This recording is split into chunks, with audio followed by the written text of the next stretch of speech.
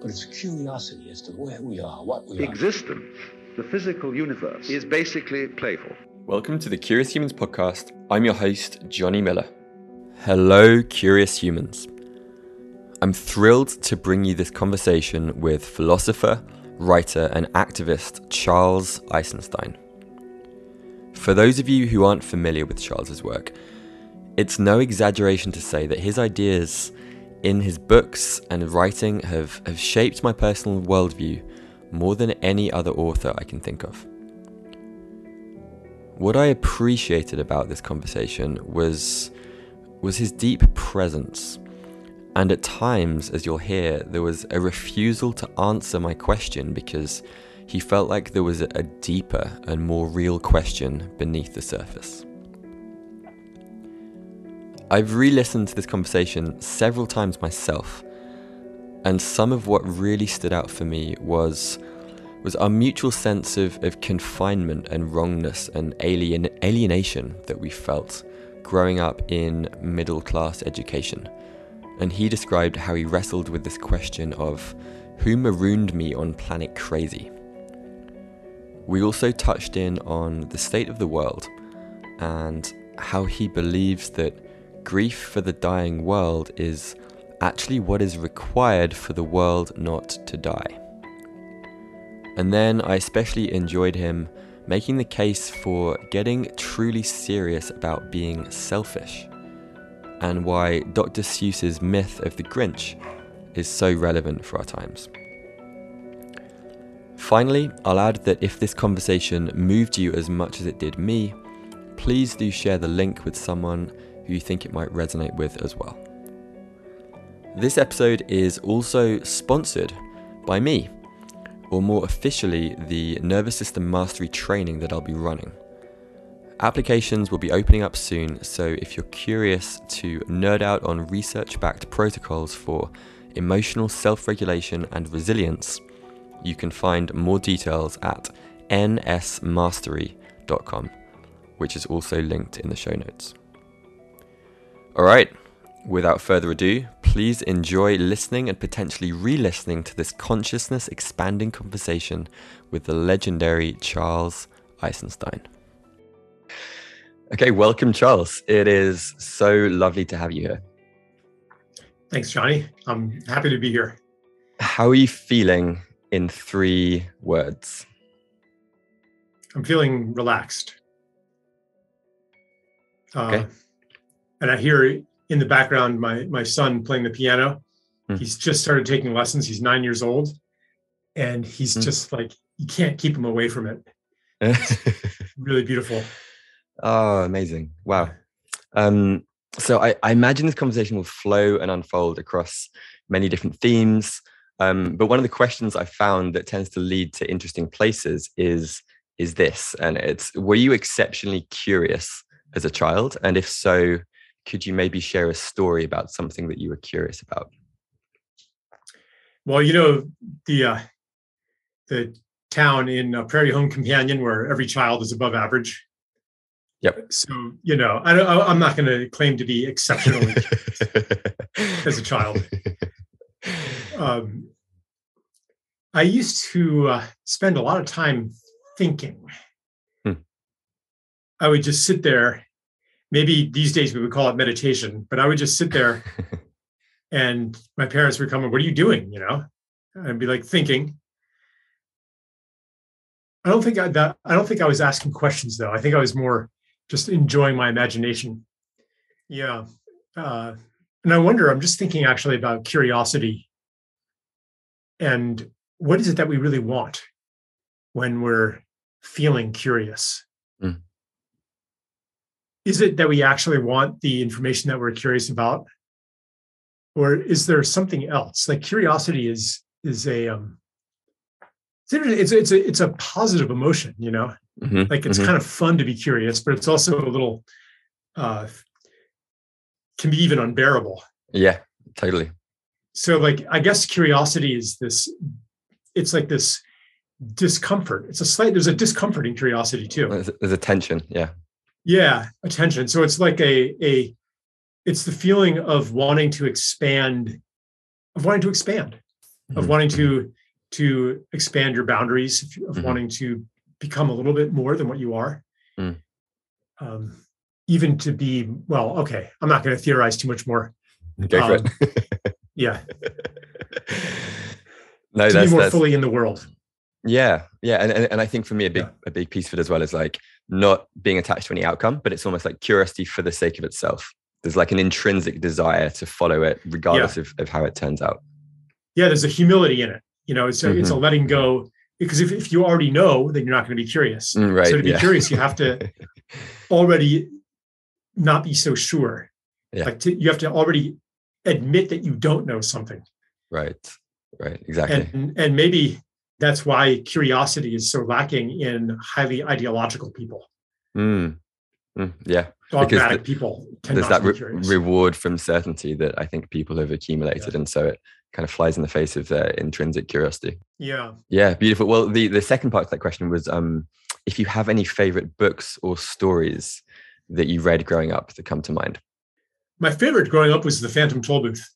You familiar with that? No, I've not heard of it. So it's by this guy, Norman Juster. He only wrote one book in his whole life. He had some other career. Okay. And it's about this boy who receives this package in the mail, and it's this toll booth and like a toy car, and he gets in it, and all of a sudden he's, in some other land. And it's very playful, and there's a lot of puns in it and stuff. It doesn't have like any profound, like at least not obviously any profound teachings. But it did, like, I read it again and again and again. Brought me into, I guess I liked it because it gave me a certain sense of freedom and possibility. And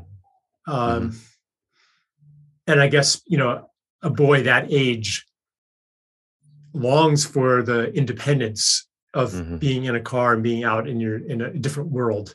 It's like this premonition of adulthood. In all of its positive aspect. But if you're not familiar with the book, it's kind of hard to talk about it. No, it's fine. I mean, just from those themes, and the reason that I ask is that I think often part of the story is in some way connected to our kind of life's work or our life's mission after that, and so that the fact that it's kind of about freedom and imagining being in a different world, that kind of lines up in an interesting way.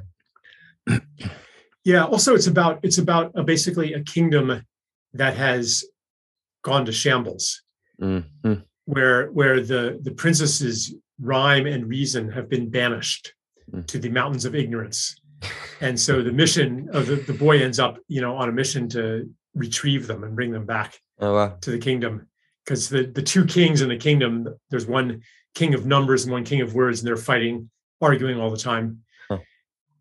Yeah, it's a beautiful book. It has like, and some people just don't like it at all. But there's a certain something about it, and there's a gentleness about it also that even then appealed to me. Yeah, I'm sure some of your listeners have read this book, but it's a wonderful book to give an 8-year-old, 8, 9, 10-year-old, anywhere from like 8 to 11, I would say even. Okay, beautiful. Especially well, I will. Boys.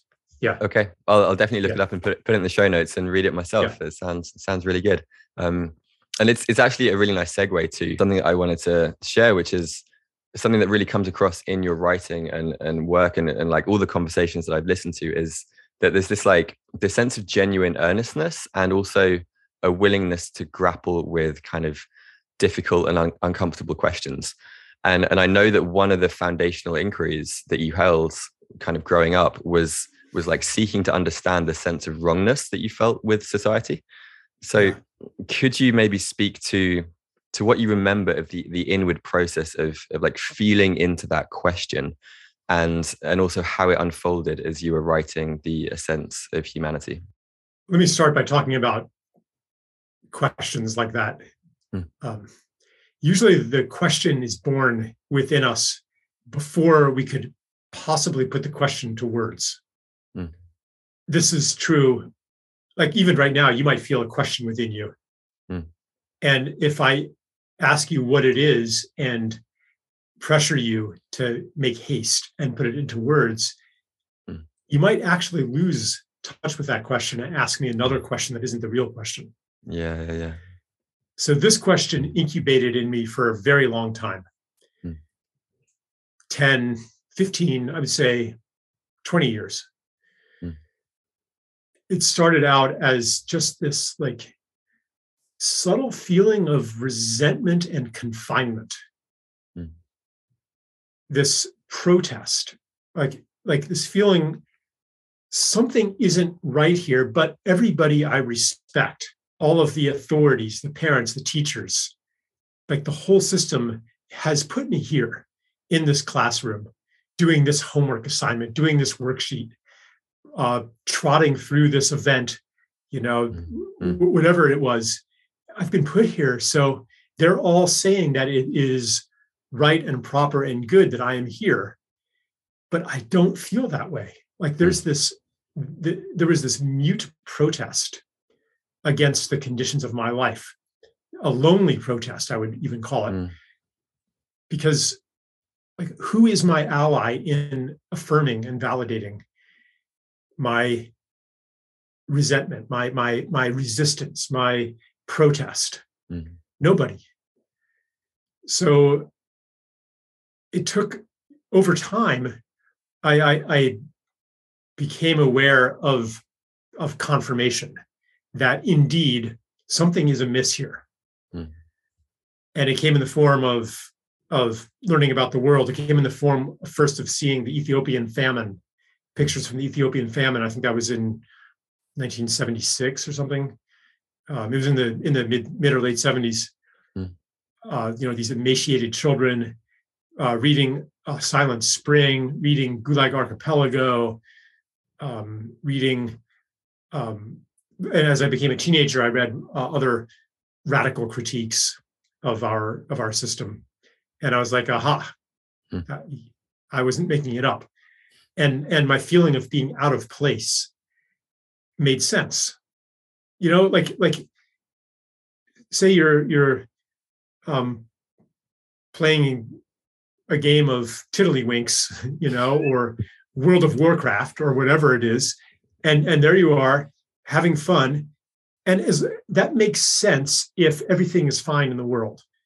But imagine if you're playing World of Warcraft and right across the room, a baby is being abused or some horrific act is taking place. You're not going to feel good playing your video game anymore. So what happened was, like, even before I was aware of what was happening in the world, I felt it. And I think all of us feel it. And it's like, what's going on? Is something going on? I don't see anything going on. Everything looks fine. The routines of a normal American childhood. I was middle class. I wasn't seeing cops beat people up. I wasn't seeing gang fights. Things looked fine, but just out of my vision. So it wasn't across the room, but it was in, Ethiopia. It was in some other part of the world. It was the rainforests getting cut down. I found out about that in 1980, and then like, I just couldn't stay occupied in the things that I was told that a normal, healthy child should attend to. And that's when the question began to take more of a shape. Yeah, it's beautiful. And I can certainly relate to that feeling as well. Growing up in England in a kind of very strict private school environment and just feeling caged, but at the same time not having something concrete to like put my finger on, like what else is out there. And I think I resorted to kind of reading about adventure stories, and travel was kind of my outlet initially into a kind of more expansive worldview. But I'm personally fascinated in like the initiation or ensoulment process, and how these tend to almost universally emerge through some form of crisis. And there's a wilderness guide and a depth psychologist called Bill Plotkin, who I've met him. Yeah. Oh, amazing. Yeah. He's been on the podcast too. And he describes like this journey of soul descent that I'm sure you're familiar with, which like the ego structures, they've given us this like firm ground, begin to just dissolve under our feet. And it sounds like you've also been through one of these soul descents of sorts. And I'm curious, like, what was the particular flavor of this crisis, this initiation for you? Well, it hasn't been just one. Mm. The flavor of it. The flavor is loneliness. Mm. It's a kind of a, I don't know if I had to name a flavor, it'd be maybe sour or astringent. Not bitter, not sweet. But yeah, I mean, it's funny that you're speaking of a kind of a descent of the soul, like coming into more embodiment and more presence in the world, because it also feels like it has the feeling of being lost, far from home. Yeah. Maybe this is not universal, but for me, it's the feeling of who marooned me on planet crazy. It like, yeah, a feeling of alienation, estrangement. As I began to ask the question about the wrongness in the world, I began to notice that everything is wrong. And I don't want to sound negative, right? Or to contradict the spiritual teaching that all is perfect.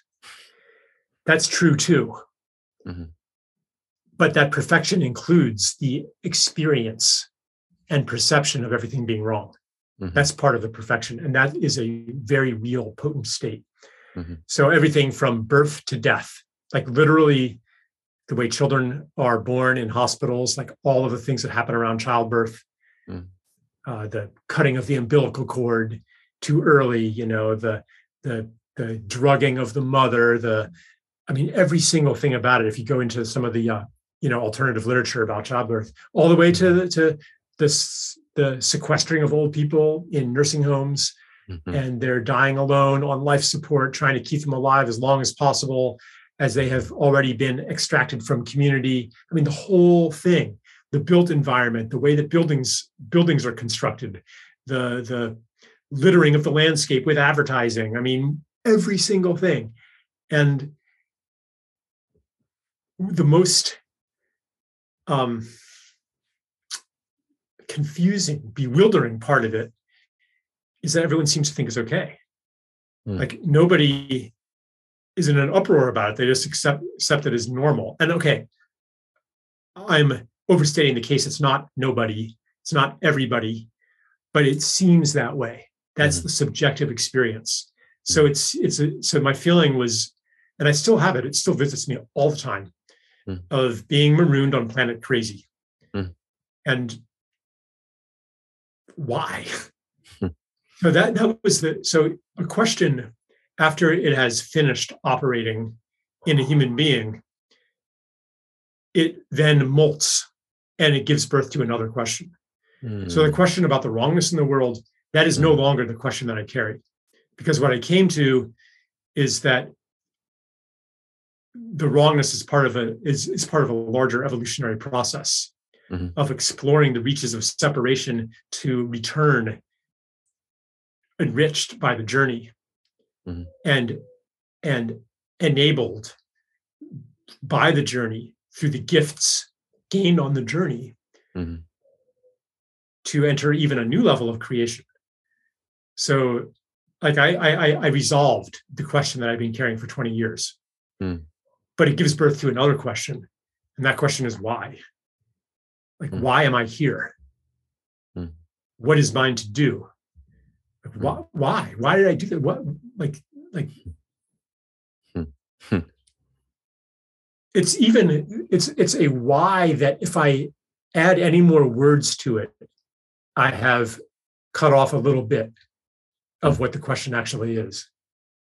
And the answer to that question does not start with because.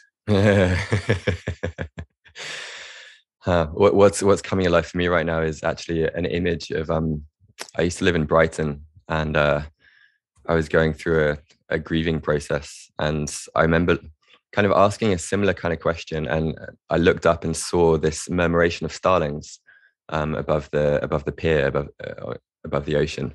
And I was kind of like asking for myself, like why is it so beautiful? Like, why are they dancing in this way?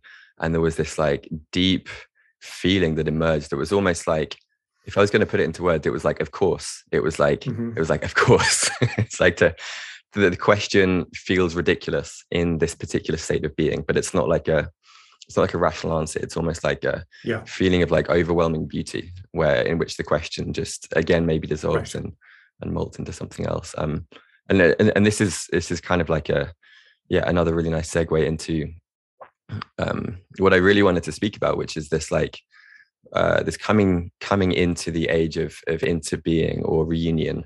And you've spoken about it in many different ways, but I think the way that really resonates is you described it as like falling back in love with the world. And my own flavor of this kind of crisis came through losing my fiance in this grieving process. And at her memorial, I had this I kind of had this moment of inspiration and shared a poem that was basically speaking to the fact that she was the one that taught me how to love, and that now that she was gone and that her spirit was part of the world, that it was almost like a parting gift, like a beautiful invitation to learn to fall in love with the world anew that she was a part of. And I'd love to hear from you, like what does it mean, or maybe what does it feel like to fall back in love with the world, and how has that question matured in you over the years? So at one point after a lot of inquiry, medicine work, meditation, I became aware that my feeling of alienation from the world, of estrangement, was like this threshold that I had to step across into being fully present in the world.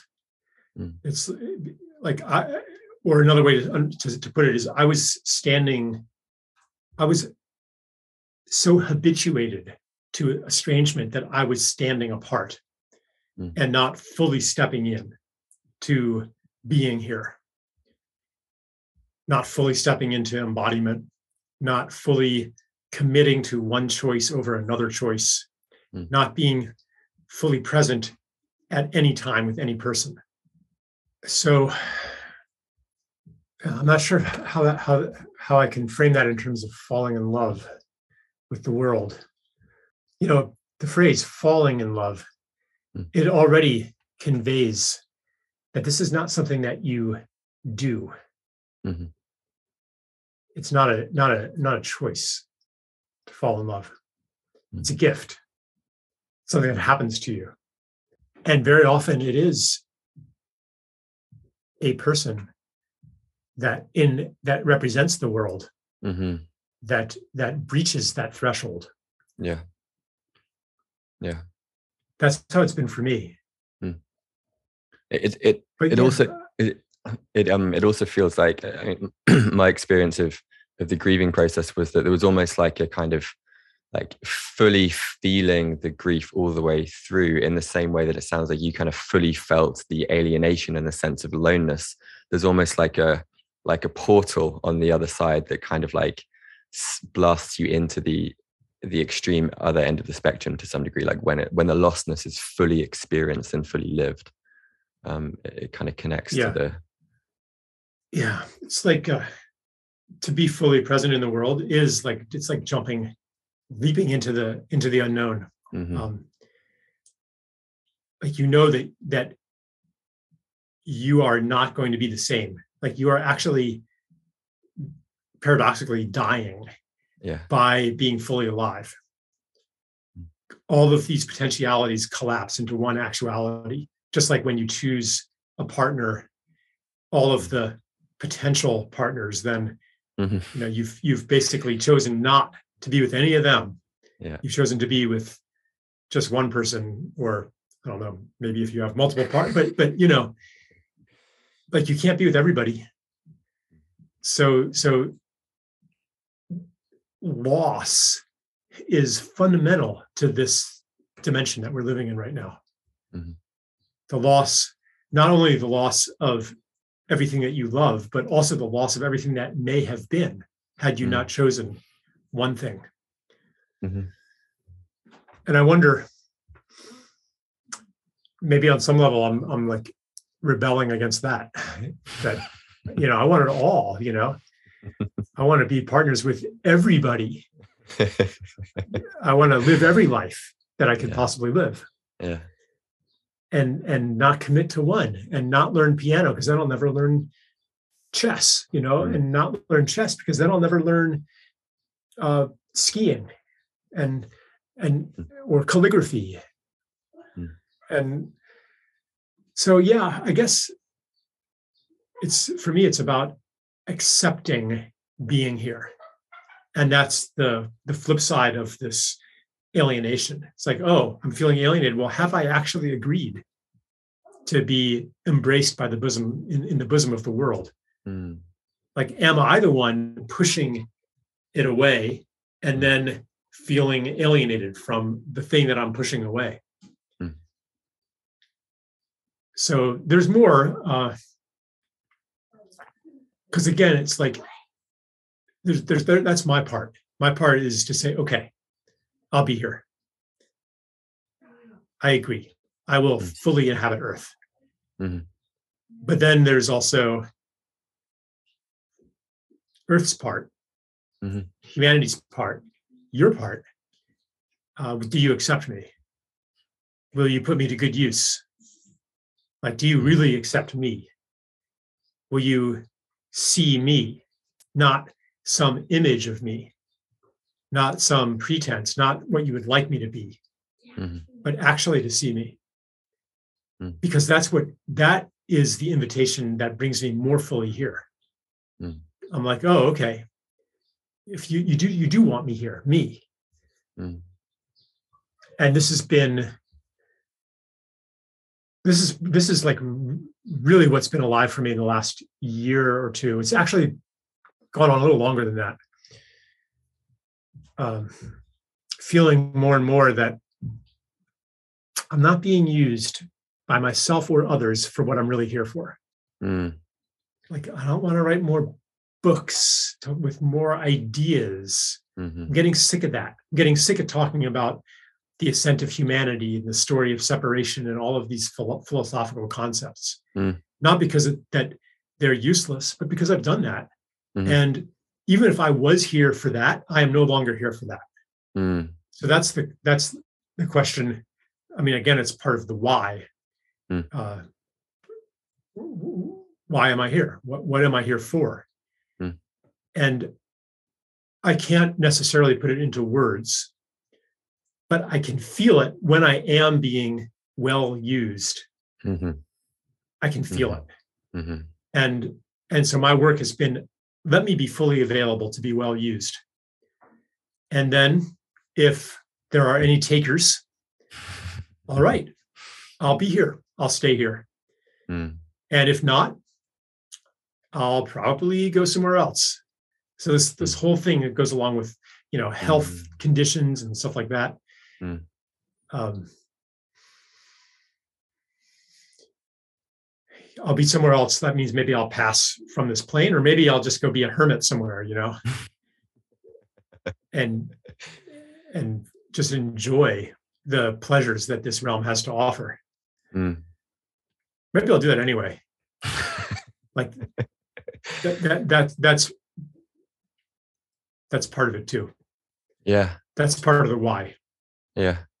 Like you're saying, like to enjoy this, the murmuration, Yeah. It that really resonates with me as well. And David Whyte has this wonderful phrase of like the conversational nature of reality. And I think that's kind of what you're speaking to, yes. of it's not just me and it's not just the world, but like it's the magical frontier in between the two. And I also really am kind of sitting with this question of like, how can I be used well? And I think at times that leads me into a kind of grasping into wanting to be of service and wanting to contribute in a way that actually isn't kind of, I'm not really fully responding to an invitation. It's more of like, pushing Right. for me, as opposed Right, 'cause to, you might have ideas. right. Sorry, Right. go ahead. Yeah, no, but just exactly that, of like almost like manufacturing an invitation in my mind and then being like, right, I'm useful. Right. This is going to be helpful. But then perhaps that's actually just kind of ignoring what is present. And at times there might be a use in it, in just sitting here and having a beautiful conversation, or watching the birds, whatever it is. Right. Yeah. Like I have the same thing. My ideas of what is useful sometimes get in the way of actually recognizing in the moment what my highest use is. But I know that it is, I'm still publishing essays and stuff and doing podcasts, but the work that's been most satisfying in general has been just person-to-person interactions, or being present with small groups and just being available. Like, and when I'm fully available and people avail themselves of me, then I won't say what happens, but I feel very, very useful. Like, I just know, yes, this is why I'm here. The question is answered. The answer is this. This. The answer to why is this. Thing is, a day later, I might have no idea what the answer to the question is. Yeah, it's this beautiful like remembering and forgetting process. And for me, that's really been coming through in doing one-on-one breathwork journeys with people, and kind of creating container for like the full spectrum of human emotion to emerge, and just being the invitation to be fully 100% present for every little experience that is arising. And I still love reading, writing, podcasting, but I think there is a different quality of aliveness that comes online, I think, in that specific container. So if you're still happy to talk about some of the story of separation, there's a few questions that are kind of alive for me that I'd love to share with you. All right. And one of the thoughts that I had while I was rereading your books in the last few weeks, and this idea that there might be like 4 stories but not 2. And what I mean by this is that they're not only stories, but they're lenses through which the stories can be told. And as an example, I wonder if the story of reunion, if it's looked at through the lens of separation, if it risks being compressed into like a rapture ideology, in which it's like an imagined goal of perfection. And then maybe on the other side, and I think we were just kind of speaking to this, that in the current story of or the current age of separation, if it's viewed through that lens of into being, where the kind of question of purpose is just obvious, then it might in fact appear like this glorious perfection, and in which part of the unfolding adventure of the universe and the cosmos. So does that resonate? And are there maybe pitfalls of like grasping onto strongly to the age of reunion, but kind of ignoring what's present? Yeah, that could happen. I mean, I often look at the story of separation, or the age of separation, through the lens of interbeing, through the lens of reunion. And as you said, see it as part of a larger process.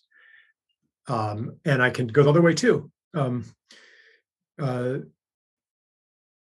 Looking at reunion as like this linear progress, like all mapped out and everything.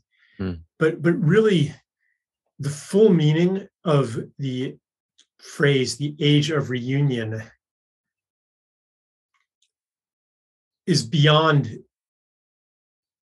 the anything you could map out, beyond even the semantics of those words. It has a poetic resonance. It is a being that, like from the story of separation, we might plot it in linear time, and here was the watershed, and here's when the age turned, and then but letting go of that, I would say that it exists outside of time. And it's like this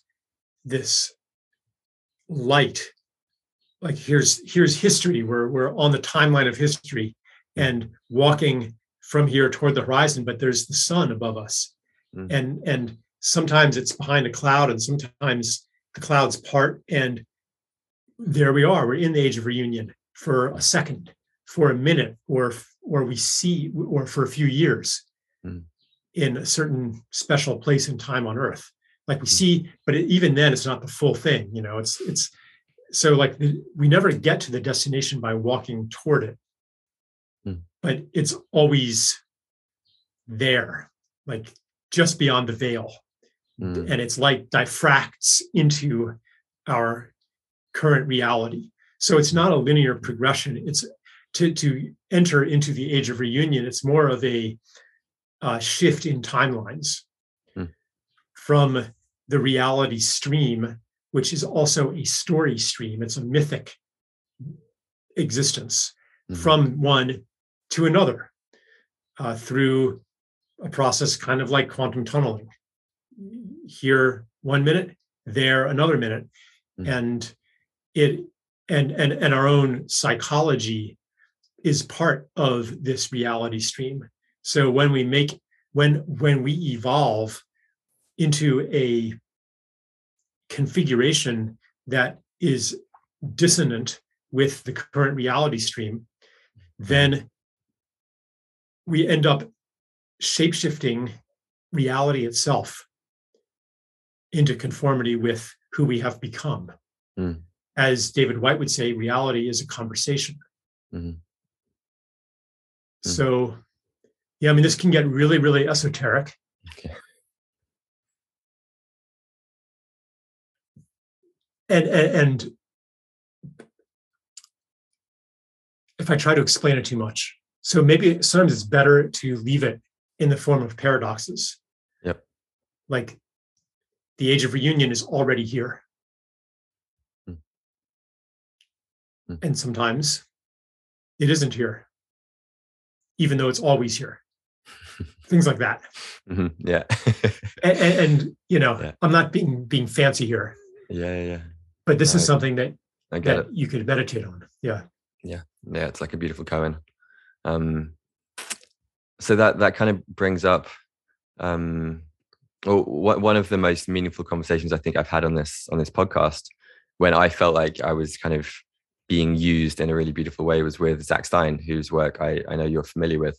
And it feels like there's some really beautiful parallels between his work and the kind of framing of the transition between stories, from the pre-tragic to the tragic to the post-tragic on the other side.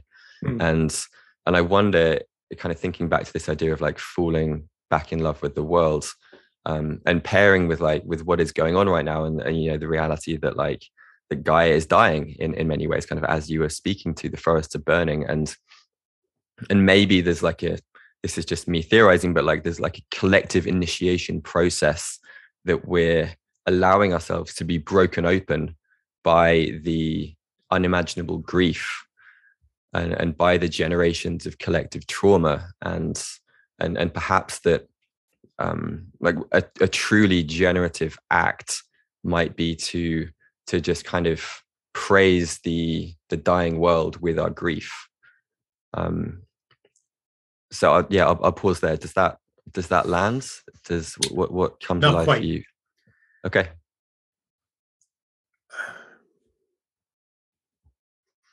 Grief for the dying world is what is required for the world not to die. Grief is one way to understand grief. It's the integration, the full realization of the preciousness of what has been lost. It is the process by which you really get that preciousness, by which you really understand how precious it was. Yeah. If we don't have that understanding of how precious life on earth is, then we will never change our ways enough to protect life on earth. We have to hold it as sacred. above any costs and benefits. Just like you wouldn't ask whether it's worth saving your child because that effort is offset by something else. It is infinite in value. The sacred is infinite in value. If we integrate that, if we digest that, if we know that as deeply as we can through grief, then we'll know what to do to serve life on Earth. And actually, all of our ecological crises will be very easy to solve. They're already easy to solve. Like the barrier to solving them is only social and political. It's not technological. If I could wave my magic wand and dictate global agricultural and industrial policy, we could heal the planet in a matter of, we could 95% heal the planet in 10 years. All the regenerative technologies are out there. All the practices are out there. Yep. So it's actually easy, to heal the planet. It's just our consciousness that is in the way of that. And specifically, it's when we speak of consciousness, I like to talk about conscious of what. One person is not more or less conscious than another person. The expansion of consciousness means becoming conscious of things that you were not conscious of before. Grieving is a way to expand your consciousness. You become conscious of things that were beyond your understanding. When we take in, not just the loss, also the beauty. That's the second part. It's not just grief, it's also love. It's also, it's awe. It's to be overcome by the beauty. That's another way to understand how sacred it is. That's the other way to become conscious of something that we, born into a modern society, are rarely fully conscious of. Either way, it's almost like a tsunami wave of something that like overpowers our ego to some degree, whether it's awe and rapture or like pain and grief. But yeah, it's really beautiful. So I'd love to the image that you mentioned of like becoming a hermit is kind of coming to mind, and I've had similar impulses myself in the last kind of year or two of just like, maybe just go spend a year up in the mountains and disconnect. And I'd love to, like, one of my hopes for this conversation as well was to kind of ground some of these ideas of yours for listeners in a way that it kind of speaks to how their lives play out in day-to-day experience. And so I've chosen 3 quite emotionally charged words that you've defined in your book, or like redefined. And so I'd love to kind of explore those 3 words with you, if that sounds good. Sure. The first word is laziness. And you wrote that laziness is a rebellion against oppressive busyness and is a refuge from mental, physical, or emotional exhaustion. And so how might our belief around laziness, either in ourselves or other people, be kind of symptomatic of being entrenched in the old ways? Yeah. Like, what if you looked at laziness as something healthy? Right.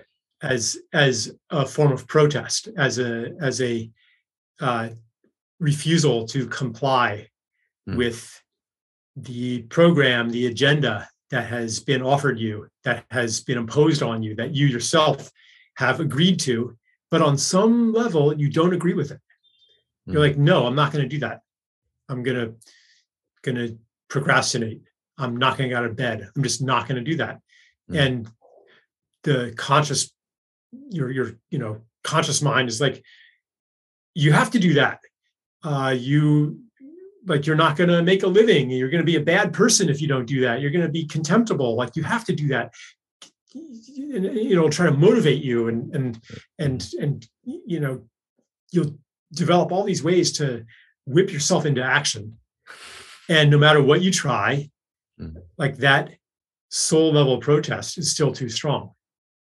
And you end up finding all kinds of ways still to procrastinate, even though consciously you think that all the things that you're not doing are really important, but the soul has another agenda. Right. And then, because a lazy person, someone who thinks of themselves as lazy, might find that something in their life changes, and all of a sudden they're not lazy anymore. All of a sudden they have boundless energy and discipline to do something that they feel is important. And they might not be able to give a reason why it's important, but it becomes important to them. And they'll work 16-hour days without having to use any motivational techniques at all. So I look at laziness as a message. Because our nature as human beings is creative. We want to express our life energy in materiality. So we are not fundamentally lazy. So lazy can mean a lot of things. Like, we also need periods of rest. We need periods to ferment in our minds. We need periods of play. So a lot can get grouped into the word lazy, but I see laziness as, but let's call it laziness, right? I see it as a message that some part of me is not on board with the life that I'm living, with the work that I'm doing. And what happens if I listen to that? Yeah, it's almost like that process creates the space to actually listen and hear what the genuine invitation is that we've maybe been blind to because of the whipping and the productivity. Yeah, beautiful. So the second word, and this is actually pretty related, and this is one of my favorites, is selfishness. And you've written that this is why even deluded selfishness is potentially a path to liberation, and why I urge you to be selfish as best you are able. Believe it or not, to be genuinely selfish requires courage. So could you speak to this really beautiful reconception of a generative, courageous selfishness, and this idea of like radical self-trust that I think lies beneath it? Yeah. If you get serious about being selfish, you start to ask, what do I really want? What really makes me feel good? Yeah. What is really to my benefit? Yeah. Get really serious about that. And you start thinking, well, okay, I'm going to die soon. I mean, could be 30, 40, 50 years, but that's a blink of an eye. Right. So if I'm really going to be serious about selfishness, I've got to take that into account. You also ask, who am I? You ask, what really feels good? Like, what gives me the most pleasure? Seriously. Someone asked me this already. This is my second podcast today, but I'll repeat myself. Like, because this came up before. Like, does it really feel good to, like, is that like your highest pleasure to sit in your jacuzzi with a martini in one hand, and a bag of chips in the other hand, watching porno? Like, is that really as good as it gets? Like, that's kind of the caricature of uninhibited hedonism that we have in our brains. Yeah. But you can do that, but you are not going to feel very good, especially after your skin starts getting all wrinkly from being in the jacuzzi too long, and you start to feel hungover. And like, if you include that in your full experience, out of pure selfishness, you're not going to feel very good. And then what about what you do to other people? Like, you might feel like a momentary thrill from trampling on a humiliated enemy from winning your petty little battle or whatever. But how does that compare to helping somebody in need in a way that only you could have done? How does that compare to really being there for somebody when their soul is crying out for help? Mm. How does it feel compared to joining with others to create something so beautiful that it brings other people into tears? Mm. That feels a lot better. Mm. So maybe out of pure selfishness, when I really take it seriously, no bullshit, I'm not going to settle for second best. I'm going to be really selfish. Maybe those are the kind of things I start doing. It comes down to really what is our human nature at bottom. Yeah.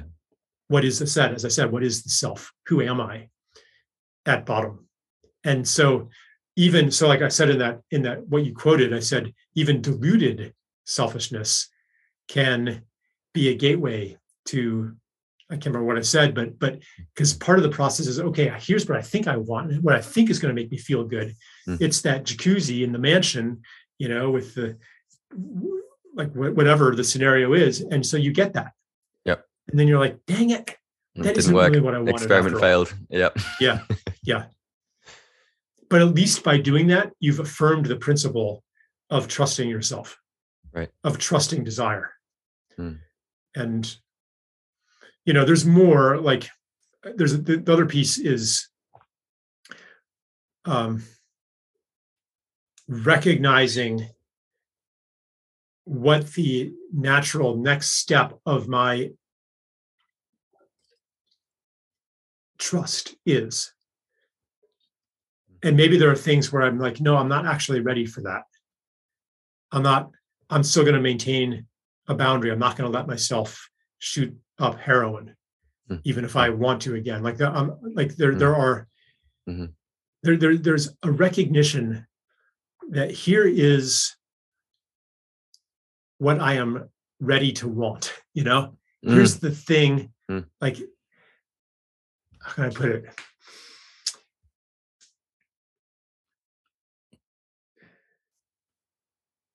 I guess I'm just saying not to ignore your natural caution. Right. This isn't about being reckless. Yep. But it's about being honest. Yep. And it feels. Yeah. Yeah. It's not about like. I think it's not like what I want in theory. It's what I actually want. Right. And maybe I don't. Like I might tell myself, yeah, I want to go full throttle, like full psychopath, full selfish, ruthless, manipulative. Like, but that's an idea about what you want. Do you really want that? What do you really want right now? We are so conditioned never to ask that question. That when I ask it of myself or when someone asks it of me, what I notice is that I very quickly do this calculation to try to produce the answer that will meet the expectations and values of the person who asked it. Totally. I try to give an acceptable answer, acceptable to them, acceptable to me. Yeah. What do I really want? That is not something that most of us have really been accustomed to asking. Yeah. Honestly. Mm-hmm. Yeah, it feels like it's like a dangerous question because it risks upending so much of our lives. And the sense that I got from just listening to you speak was like, it's almost like selfishness in the face of our mortality. It's like, given the finite number of years that we have, like what would be the most beautifully selfish way to feel great, to feel amazing in that period of time? And as you said, that I think that would naturally lead to asking the question of like, how can I be used? How can I be of service? As it sounds like you've been kind of grappling with. And that actually, the third word that I wanted to explore was the word purpose.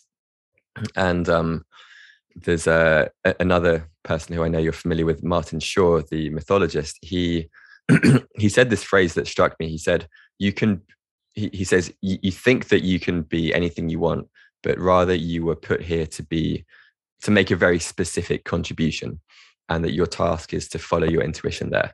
And I was thinking before this conversation that in some ways, I think this podcast is a fun example, because it would be really easy for me to say, well, this, maybe only 1,000 people, if I'm lucky, will hear this, and what difference is it going to make? My time could be more productive in so many other ways that I can actually measure the impact. I can earn money to donate to climate change foundations and things like that. So, might as well just stop recording. It's pointless. And so, how like, what might be some of the ways to like remove that lens of separation, and scarcity perhaps as well, from this alive impulse to just contribute and to just kind of follow that sense of intuition to be of service, like you said, to be used? Somehow your question isn't fully registering, and I'm wondering if that's because I'm wondering what question lurks underneath that question that you just asked. I think the question that is alive for me is the feeling of guilt, I think, that I sometimes sense, and at times as well a sense of like there of awareness of the other ways in which I could be spending my time, which are not this, and that perhaps those would actually be more aligned, would be more useful, would be more true to what I'm actually basically you're gaslighting yourself. You're basically gaslighting yourself. You are telling yourself that you don't know something that you actually do know. You have actually a pretty good awareness of what is yours to do. And then like you just have, and you're doing it, but then you have like this, second guessing self-talk that tells you you're not doing it right, but you know that you are doing it right. Yeah. And so like your question was kind of seeking some kind of validation. Affirmation. Yeah, completely. Yeah. Okay. Well, kind of coming back to what we were talking about earlier in terms of the kind of the difference between like playing in the intellectual realms, which it sounds like you've obviously been doing for the last few decades, and kind of experiencing this new way of being. There's a quote that I've shared on this podcast probably like so many times that listeners are probably sick of hearing it, but it's a proverb from a Papua New Guinea tribe. And they say, knowledge is only a rumor until it lives in the muscle. And to give some context, I've been thinking about this quote as I'm designing a course on exploring our nervous systems, and in my mind, cultivating a greater sense of interoception, or like internal self-awareness, and listening to our bodies and like tuning into those subtle contractions is a way to kind of bring the intellectual knowledge into like an embodied reality. And so I think my curiosity is, what have been some of those maybe rituals or approaches which enable you to kind of take the knowledge of everything you've been writing about and actually have it live in the muscle and like live in your body or the bodies of people that you're around? You're making an assumption that I have successfully done that. I'm assuming that it's happened at times and on occasion, not necessarily 24/7 reality. Yeah. Why are you curious about that?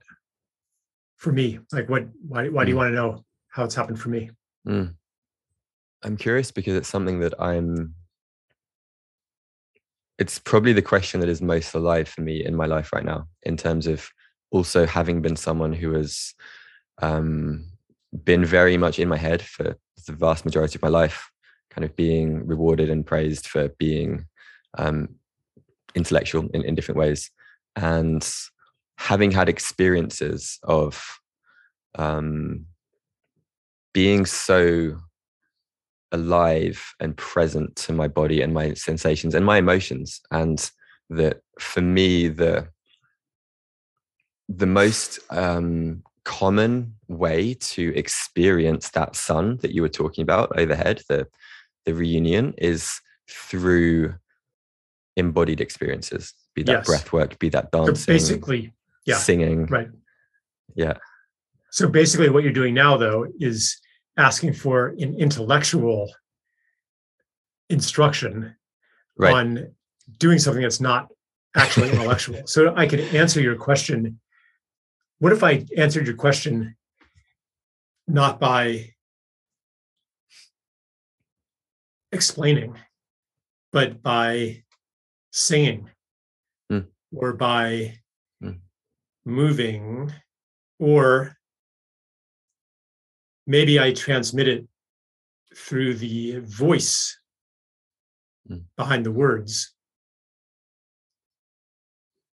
And maybe when I do that, because some part of you is listening as a dog listens, the dog is not clouded by semantics. So a dog can understand something about me that you cannot understand, except that there is part of you that isn't listening to the words at all.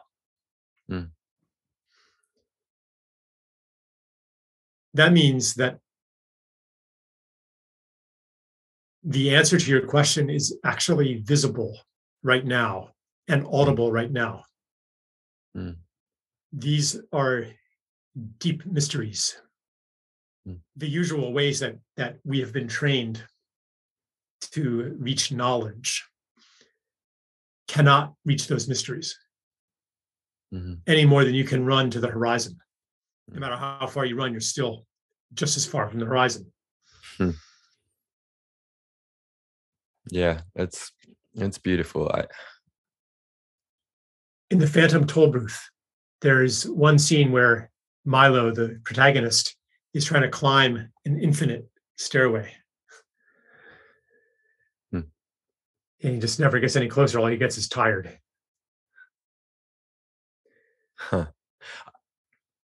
I think of it, and perhaps this is interesting.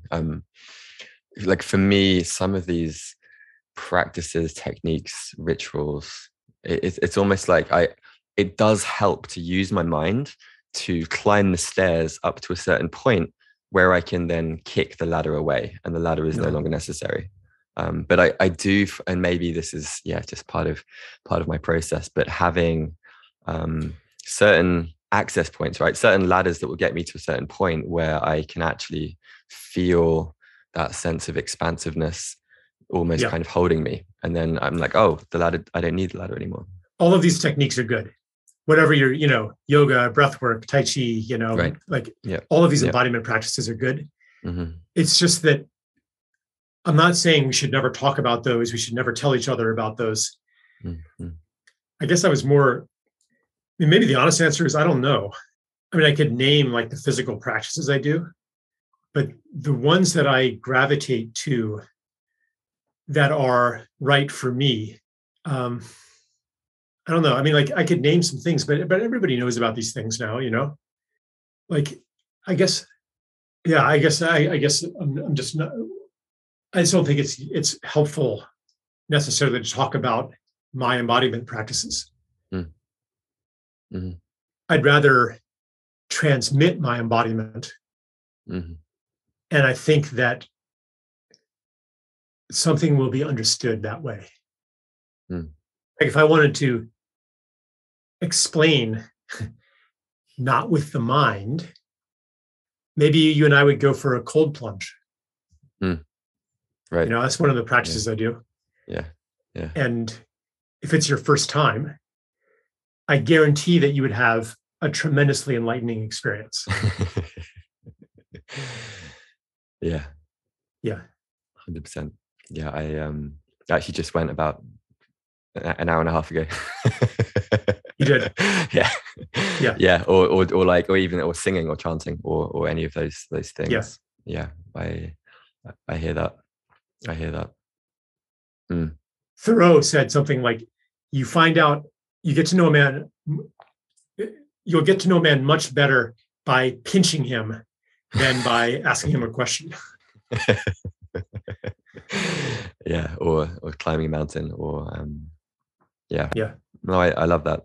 Yeah, thank you for almost like a refusal to answer the question on the on a different plane. Yeah. No, I think there's definitely something in that for me. Yeah, part of my training from school is when someone asks me a question, I answer it. Like, right. I have to answer it. Right? Yeah. And now it must be the right question. Right. And now, like, if I'm a professional smart guy, then I have to be able to do that really well, and answer. But I'm coming. This is part of like put me to good use. Yeah. And insisting on being well used. It's like, well, what if I don't want to answer that question? Yeah. Yeah. Do I have to answer it? It's so good. Yeah. It's so good. And okay, so this is interesting. Something I heard you say, I think it was with Aubrey Marcus, was this phrase of I'm not fucking around anymore. And what I've certainly felt in the tone of your writing, not necessarily the words, is this increase in conviction. And I almost get the sense of like the image that came to mind was like Arjuna on the battlefield in the Gita, having, complete conviction in this battle that he must fight.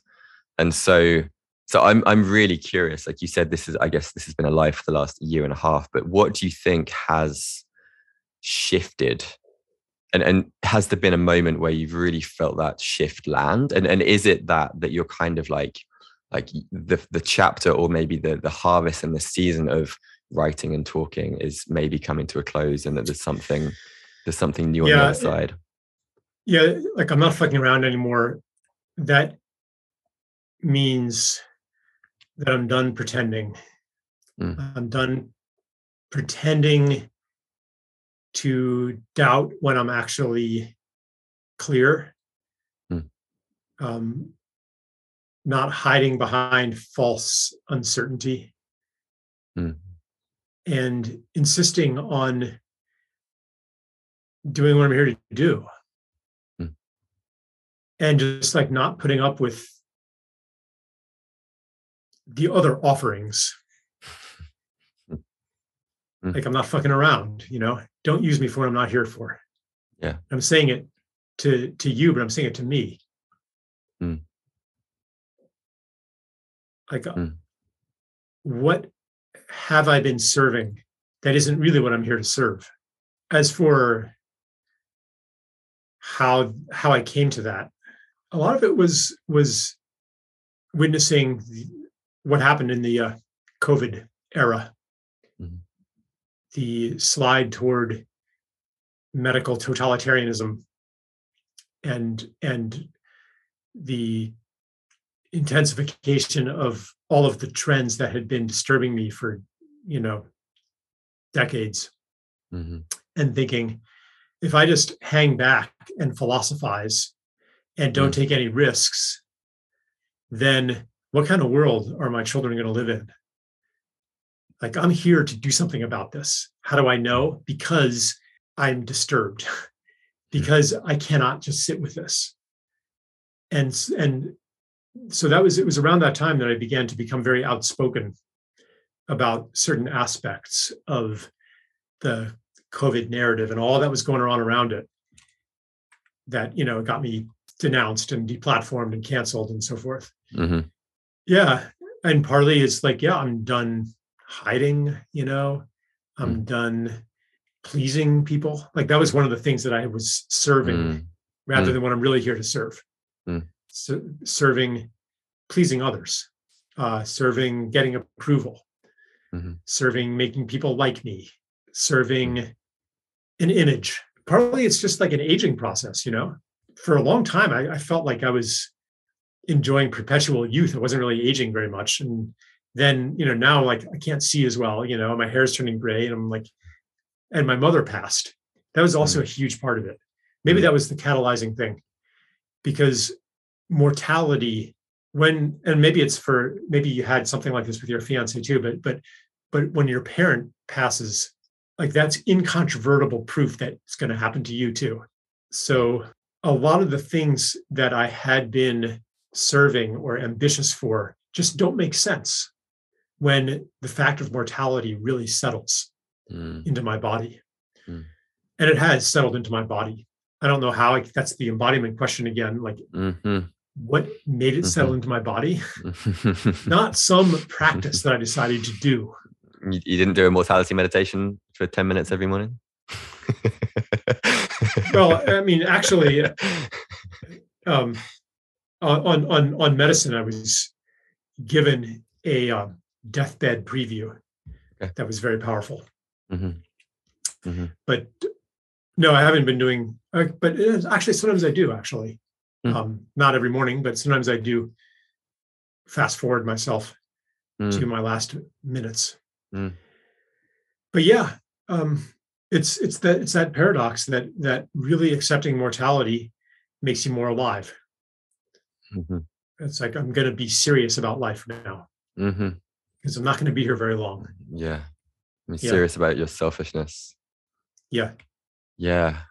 What I'm just thinking back to what you were saying earlier around like choosing a partner as well, and how there's this safety when we're kind of in that realm of optionality where, you know, we could potentially have any partner, any partner out there, but in the act of fully committing and choosing to just one, it almost like opens up such a rich avenue of depth and aliveness that wouldn't be possible when we or when I are in that realm of I guess safety and that kind of not having committed to a certain path, be that relationships, work, or anything like that. Right. Yeah, I've also, the other thing I wanted to comment on was I've kind of noticed more like humor coming through in your writing recently. And I was wondering if that has just been like a natural evolution, or if there's been some, like, again, this is me in my mind, but like, have you been consciously exploring the idea of like trickster energy, and like, has that been a deliberate choice? It just strikes me as fun. You're just having fun. Yeah. Yeah. No, I love that. Yeah. What? Hold on. I haven't put any humor in it. What are you talking about?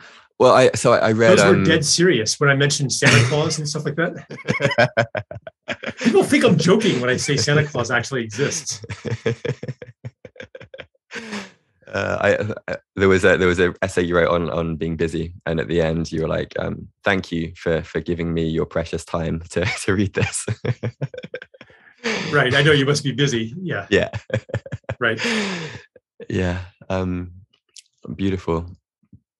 So there was one more kind of question that was lurking, and this, I've been also listening to a lot of Martin Shaw recently, and kind of using his mythological lens as a way to kind of like understand what the hell's going on. And he has this really beautiful phrase of it's helpful to carry 3 stories in your pocket, especially in these underworld times. And the question was, are there any stories or myths or fairy tales that are kind of like lurking in your pocket, or any kind of like animating your life right now? I can't say that I've really, really cultivated. There's some that keep popping in. Let me think. It might take me a minute because I'm running out of brain juice because I did this other podcast today, and the words kind of get tired.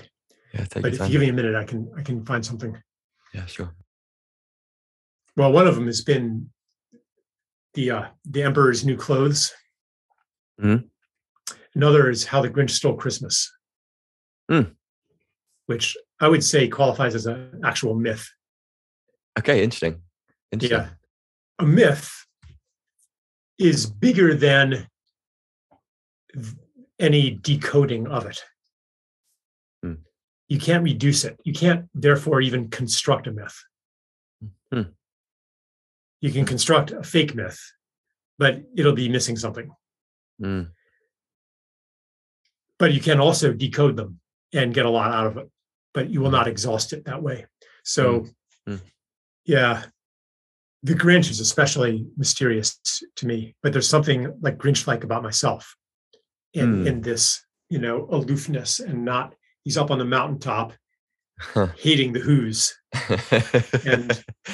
and not understanding the Who's, and thinking that their joy is because of the toys, and the boxes and bags and ribbons and wrappings and trippings and trappings. So in his avarice and stinginess and resentment and cynicism. He tries to make them miserable. He tries to take everything that he thinks is giving them joy. And I'm like, what way do I do that to others or to myself even? This repudiation of like the pleasures of life. You know, he's and so he takes them all, but he actually has not taken their joy. And then, you know, just at the moment where he's about to dump it, like he's taken it up to the top of Mount Crumpet to dump it, you know, and it's like, what's wrong with him? In the beginning of the story, it says something like, he's theorizing what's wrong with the Grinch. It could be that his shoes were too tight, or perhaps that his head wasn't screwed on just right. But I think that the most likely reason of all was the heart in his chest was 2 sizes too small. So like the shoes are too tight, like I'm just not comfortable, you know, my head isn't screwed on right. Like I'm crazy, I'm deranged, I'm demented, you know, but it's actually a caged heart.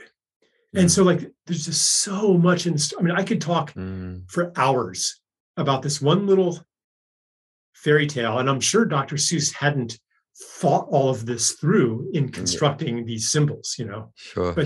Almost every line in that thing is dripping significance. Yeah. And so I keep coming back to that one. And then in recent times, very much the Emperor's New Clothes. And that's a bit more obvious what that's about. Yeah. But even that has some elements that if you really explore it, you know, it comes more and more alive. Yeah. Wow.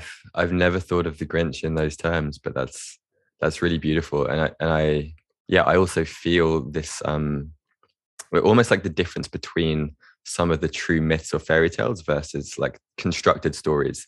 And it is like there's almost like an aliveness. And maybe there's many different retellings or different kind of slight variations where people have put a bit of their own personality or culture into it, but there's some kind of like root underneath the story that it's connected to something. And it's a sure sign of the degeneration of our civilization that we're almost unable to construct new myths now. Almost unable to not just construct, but to discover and to tell. You know, and instead we just have derivative after derivative after derivative of the ones we've inherited. Ad infinitum. And like some of this, I mean, like we just tried to watch Encanto, a new children's movie. Yeah, I've seen the trailer. Like this was so contrived. I couldn't watch it, you know. It was so contrived and so artificial. It just wasn't a real story in a way. Compared to so Dr. Seuss, Miyazaki, like some of those it's not, you know, it's not that there's no myth makers anymore, but we are certainly, I mean, that's why we have to mine the fairy tales and the old stories. There's not a lot of genuine in children's literature, almost none these days. So, but Dr. Seuss produced several, not all of them, but The Cat in the Hat, How the Grinch Stole Christmas, The Sneetches, Horton Hears a Who to some extent, and the Lorax tree. Lorax. Yeah, and that one there's like an obvious level of environmental interpretation, but there's deeper levels too. So Dr. Seuss produced some, but anyway. Yeah, no, it's really interesting. There was I've rewatched Moana recently, and that has been like one film that has surprisingly, like particularly the ending, like really kind of, I felt like there was some deep truth there that I haven't experienced often in some films. But and people can still tell good stories, you know, they may not rise to the level of a myth or have that mythic resonance, but there's still good storytellers out there. Right. Yeah. Okay. Well, I'm conscious that it's probably getting late over there where you are. So would it be okay to ask a few rapid fire questions and then we'll wrap up? We can try. Okay.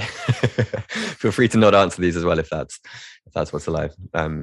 But the first question is, what is something unexpected that being a father to your 4 sons has taught you? That's not a rapid fire question. That I can't answer that. Okay. At the moment. Okay. You recently wrote that your intent is to celebrate that which often passes beneath notice. Is there one example of something worth celebrating that comes to mind? I wrote that about mothers, and fathers, but especially mothers. And the people just doing the humble things never become heroes. They never are celebrated, but they keep the world together. They hold reality together. If the amount of unapplauded love that they put forth, if that weren't there, then the world would fall apart. I think you just answered both questions, so thank you for that. What is something radical that you suspect might be true but don't have proof for? That Santa Claus actually exists. Excellent. What's one moment in recent memory that moved you to tears? When I was listening to Philip, my 17-year-old son, play the piano. What creative impulse is most alive in you right now? I want to build a sauna. Beautiful. Well, this has been an absolute pleasure. Thank you so much for your time. Where can curious listeners learn more about your writing, your work, your books, what you're up to in the world? What's the best place for them to find you? The internet. Perfect. CharlesEisenstein.org or CharlesEisenstein.substack.whatever. Yeah. Perfect. Yeah. Perfect. Beautiful. Well, I jotted down a Hafiz poem that feels appropriate to read in this moment. Do you mind if I read it to you? Please. It goes, "The small man builds cages for everyone he knows, while the sage, who has to duck his head when the moon is low, keeps dropping keys all night long for the beautiful, rowdy prisoners." And yeah, this felt appropriate because I kind of consider your books, your courses, your work as just being like beautifully crafted keys that have just been shared for the rest of us rowdy prisoners to use. So thank you. And I'd like to close with a line from Rilke. And he said, "Try to love the questions themselves and live them now. Perhaps you will then gradually, without noticing it, live your way into the answer." And with that in mind, what is the question that is most alive in your consciousness right now? And what question might you leave our listeners with? Well, I already told you. Why?